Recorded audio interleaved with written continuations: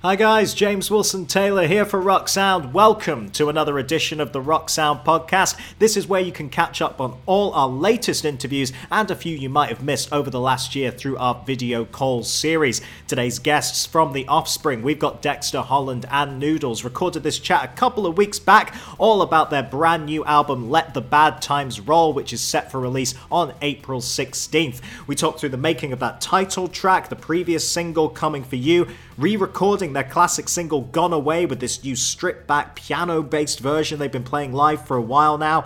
We also talked through the 20th anniversary of the Conspiracy of One album and look forward to the return of live music and their big touring plans. It's a really interesting chat. By the way, if you haven't picked up a pre-order copy of that album yet, there is still time to go over to records.rocksound.tv to get an exclusive vinyl variant while stocks last. Make sure you check that out. If you want to watch the video of this chat as well, it is of course up on the Rock Sound YouTube channel. Just search for Rock Sound and click on our video call playlist. I'll be back at the end to tell you a little bit more about the podcast, but in the meantime, here they are in conversation, Dexter Holland and Noodles from The Offspring. How are you, gentlemen? Good, James. Hello. How's it going? Yeah, good to see you guys. Good to see you. You know, I'll start this off in the way we've kind of started all of these off, which to, of course, say I hope you guys, hope your loved ones, you're all staying safe, staying well throughout all the madness of the last 12 months or so. And I guess before we kind of get into music, just how have you found this extended period at home, guys? I imagine with your touring schedule, this is the longest at home in a while, right? Yeah. I mean, fortunately, we're in a good position to weather this storm, but we sure do miss getting out and traveling and playing live shows for sure. Yeah, it definitely looks like, at least from the stuff you guys have been putting online, what with the cover versions and some green screen fun, at least you get a chance to, I suppose, have a bit of fun that you wouldn't necessarily be doing, right? Yes, you can tell we've been bored, can't you? Right? Yeah. We covered a song on Tiger King. It's this outrageous reality show. I'm not even sure if it's outside the U.S. but no, we've seen it. That's a worldwide phenomenon. Don't you worry. He has made it worldwide now. It's all good. Yeah. Somebody needed to cover one of those songs. I saw some dad posted a video of him and his kids watching he puts it on. He puts it on with his really young child, and she wants to see the kiddie video, and she's rocking out. She knows all the parts.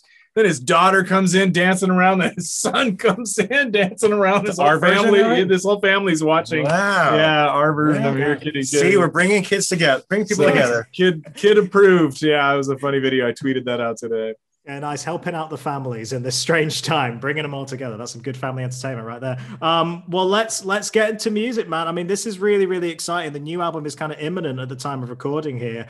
I guess the first question is, where did this finally clip for you guys? I've heard various timelines. I know you maybe had some songs back in almost like 2013, maybe. When did you feel like, this is ready to go? This is the collection of songs we want. It's been a work in progress. Yeah. That's for sure. I mean, I'd say the majority of it's been done over the last couple of years, but there are some things that really took a while to kind of get in shape. And that's just kind of part of the recording process for us now. I mean, we have the luxury that we don't have to bang something out in a month.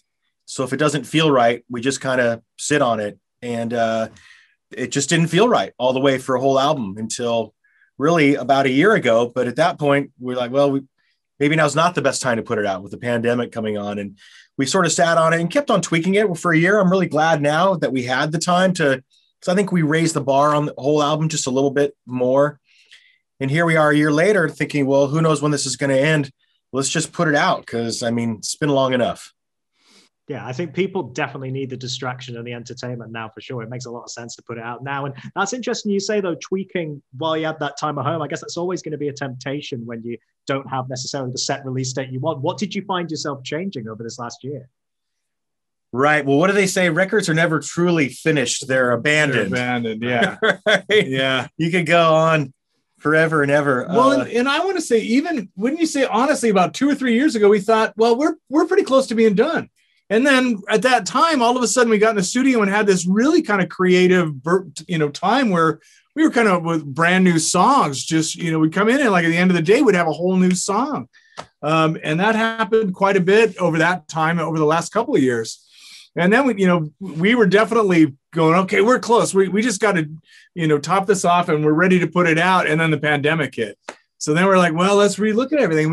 There's always things you can do, tweaking little parts. There's one part that I hear something rubbing in this one part that I really wish we did differently, and you can go in and fix that, or just sometimes it's just levels of something, A lot of it was just levels. It's just, but they're minor things that maybe most people wouldn't even notice, but to us, it made a big difference. Yeah, absolutely. I mean, I want to dive into the single that's, of course, out there now. It's the title track. It's Let the Bad Times Roll. I guess the obvious question there is, why take that song as being the title for the record as a whole? What do you think it is about that particular track that's summed up what you want to put out in the world with this new record? Well, the phrase sums up the world. Yeah. Over the last few years. And, while, it looks like hopefully better times are on the horizon, we're still the bad times are rolling still, I think. Yeah. So, well, like you made the point that it's not just we've been handed this shit show that we don't really have any control over. Might as well make the most of it. On top of that, we have world leaders that are don't seem to want to change anything for the better. They're like, they're rolling the bad times, and this is fucking no joke. This is like the world's in a bad place right now, and I have felt like the leaders are not really trying to make it better, like not the way they should, not the way they would have a generation ago. I think this idea of working together with people on the opposite side of the political spectrum has just gone out the window. Democracy's been taking a hit. The idea that we can all get together and through shared ideas and shared concern for each other, we can get through this. So it seems to be people are just like, oh no, fuck you. We won this election and you go fuck yourself. And that's not that's not right. Or we're in power. We don't want to hear from you. You can't have a civilized society that way. And that's heavy. And that's a serious message that we wanted to get across. And at the same time, I mean, geez, you can only hammer that so long before you're just the bummer at the party, right? So I think that's the flip side of the same statement. Let the bad times roll is almost kind of like, we're here, we got to roll with the punches a little bit. And the chorus of that song kind of sums it up, makes it a little bit lighter. And so it kind of felt like this is what the tone of the record should be. This is the underlying message of the whole thing. Yeah, it's got a really upbeat tone to it. But I thought it was interesting, the quote that's kind of doing the rounds of the minute in all these, press releases and when everything launches. Dexter, you were saying it's the most cathartic record you think you guys have ever done. I wonder if you could expand a little bit on that. What is it you think about this particular collection you've been working on that felt so cathartic to you? Yeah. When we were coming up and listening to bands, punk bands spoke to us the most because they weren't afraid to talk about things that weren't happy. It was definitely way different than other popular forms of music at the time. Right. And it really resonated with me because it felt like, well, for one, someone else understands what I'm feeling. Right. But there was also a way of kind of like, it helped you to get the feeling out in a way, just by listening to the song or getting with the song. And I find that we get these kinds of messages from our fans when we do something that dark, even something that I think maybe is too dark. If I'm writing a song about suicide or something, I'll hear from kids or people that just say, this song really helped me get through a tough time in my life. Or, people sometimes like, and I don't know if I can really accept this fully when they say this album saved my life, right. That's a really nice thing to say. And Really Gone Away is the one song that kind of makes sense, but you can't think of that when you're creating a song, you just try to have an honest, telling of a feeling and emotion and idea.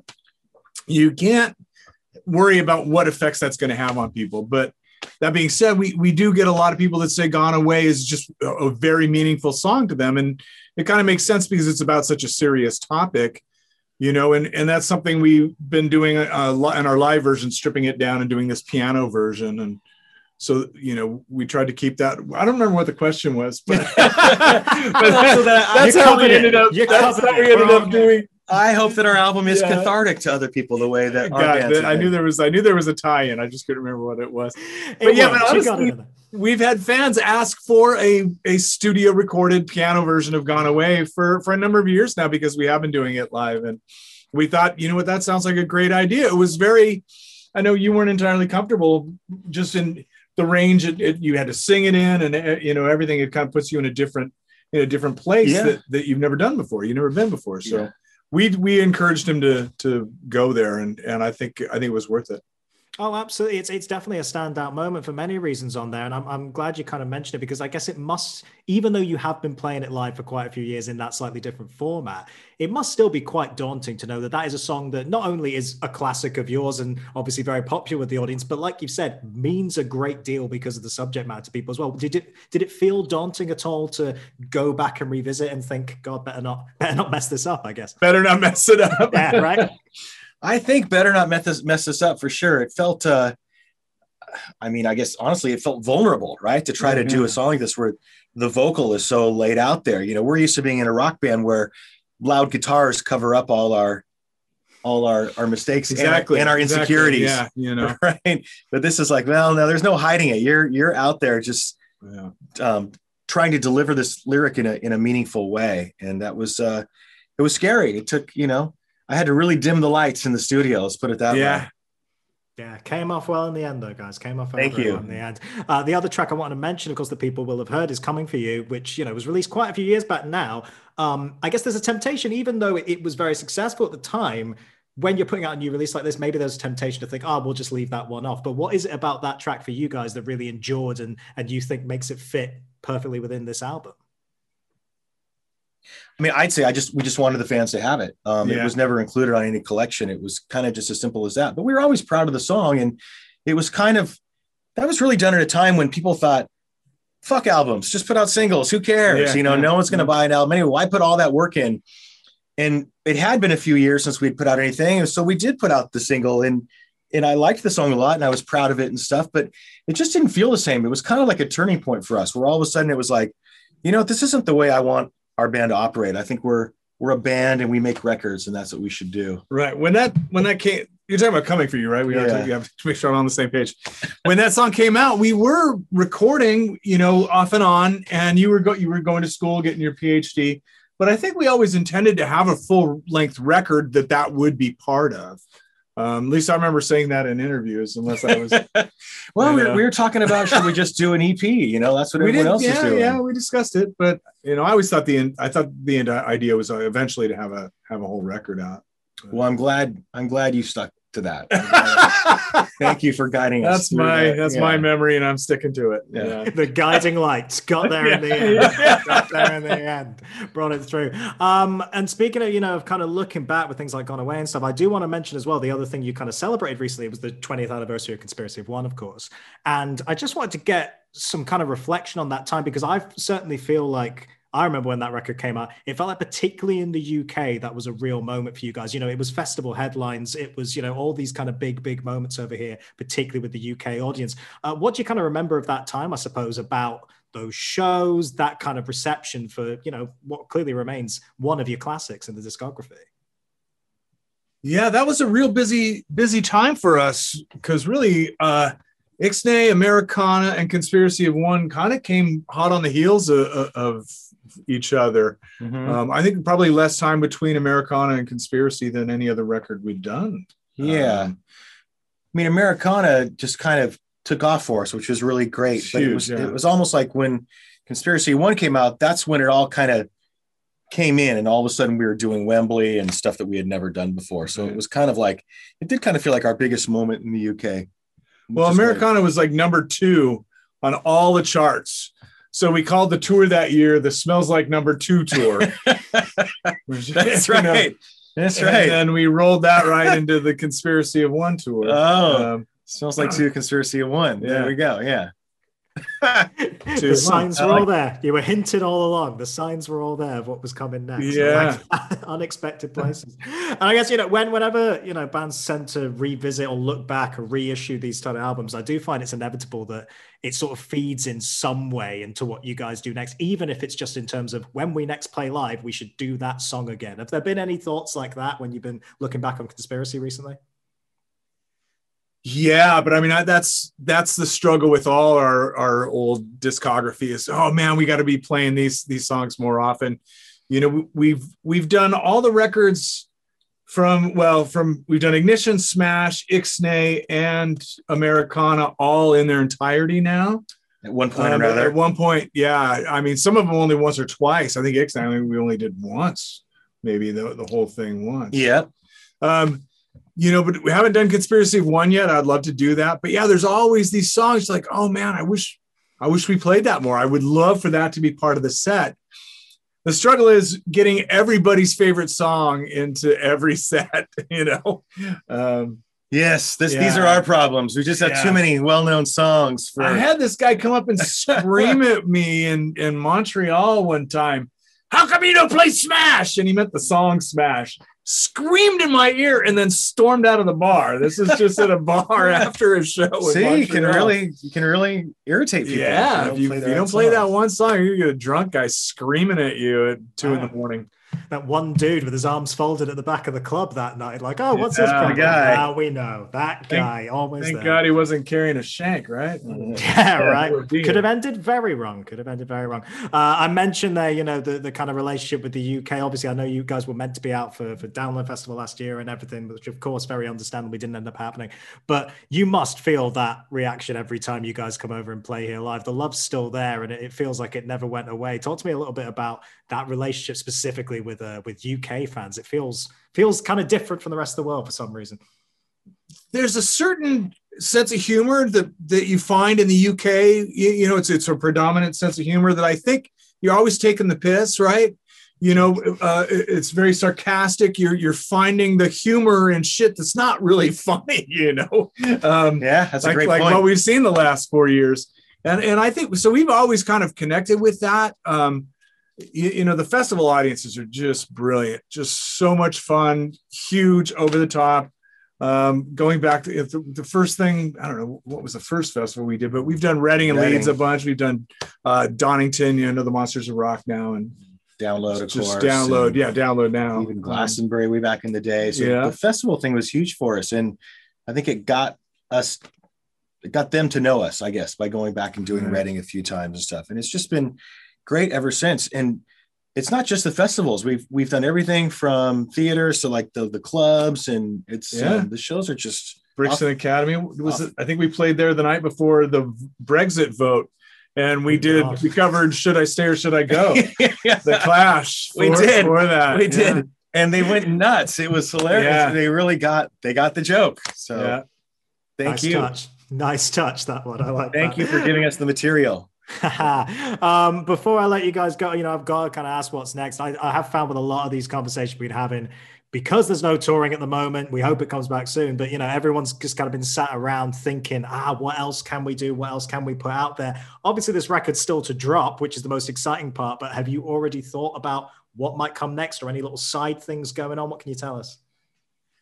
Our primary hope is that we get to go out on the road soon, but we're always discussing different ideas, talking about maybe doing the live stream thing, which we would do if we could make it really exceptional. A lot of times some of the live things, it looks like watching a live show on YouTube, which I do. I do that a lot, but we want it to be a little bit more than that. So there's, talking about doing things like that.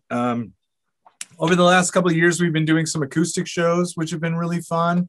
Do that in a smaller club, and it's a little bit more intimate and more of like us telling stories and sitting around a campfire playing acoustic guitars. Hopefully we get to do some more of that. That's always really fun. But of course, what we really want to do is get out there and play shows. And unfortunately, we just don't know when that's going to happen. Once it's safe for all of us to get together, though, we're on it. Until then, everyone, please stay safe. I've heard you guys might be some of the first people we come see because you guys are doing so well on your vaccination. Congratulations. I mean, fingers crossed. We're hopeful that there might be some shows this year. Wouldn't that be a lovely, lovely thing? And I guess you guys, again, will be in a position that a lot of bands will be in where, unlike previous tours, perhaps, by the time you guys are hitting the road, everyone's going to know this record inside out, back to front. It's going to be a nice kind of different reaction for you, I suppose. Which is great. Yeah. So they can spend some time with it. I wish we were out on the road right now, though. That being said, I really do. Gotcha, of course. Yeah. On the live stream front as well, actually, I'll leave you with this. Is there anything that's particularly caught your eye? What I've loved is how every single live stream show by every single band has been very radically different and really tailored to what they're trying to do. Have there been any you guys have watched over these last few months that have particularly caught your eye? I did one with this a group of friends, punk rock karaoke, Stan from the Dickies, Randy from Pennywise, Greg from everything, Circle Jerks. and Darren from Goldfinger. And they had these backdrops that were really funny. And they did this Ramones song, and it was like this Mediterranean island, and people stand up paddleboarding in blue seas. And I'm like, why are they showing this island, this beautiful like tropic vacation island? It was Crete. And they were doing Crete and Hop, the Ramones song. Wow. Like, oh my God. So, it was a stretch. So I thought that was brilliant. A for effort. Yeah, totally. Yeah, the kind of things you can get away with on a green screen that you never would have thought about at a proper show, man. That's crazy. I like that a lot. Gentlemen, it's really nice to chat to you. Congratulations on the new record. And like I say, we just look forward to seeing you guys in the UK whenever that's possible. We hope sooner rather than later. But yeah, in the meantime, stay safe out there. We'll chat to you soon. Thanks, James. There they are. Thank you once again to Dexter and Noodles. And like I said before, if you want to watch the video of that conversation, it is all up on our YouTube channel. We've got loads and loads of Zoom chats from our video call series we've been doing for the last year. Definitely go and subscribe over on YouTube now for that one. And you will be able to hear audio of loads of our latest interviews and a few classics as well right here on the Rock Sound Podcast. So make sure you hit subscribe. We are available wherever you get your podcast. We'll be back very soon with a brand new interview for you guys. In the meantime, I have been James Wilson Taylor. This has been the Rock Sound Podcast, and we will see you again very soon.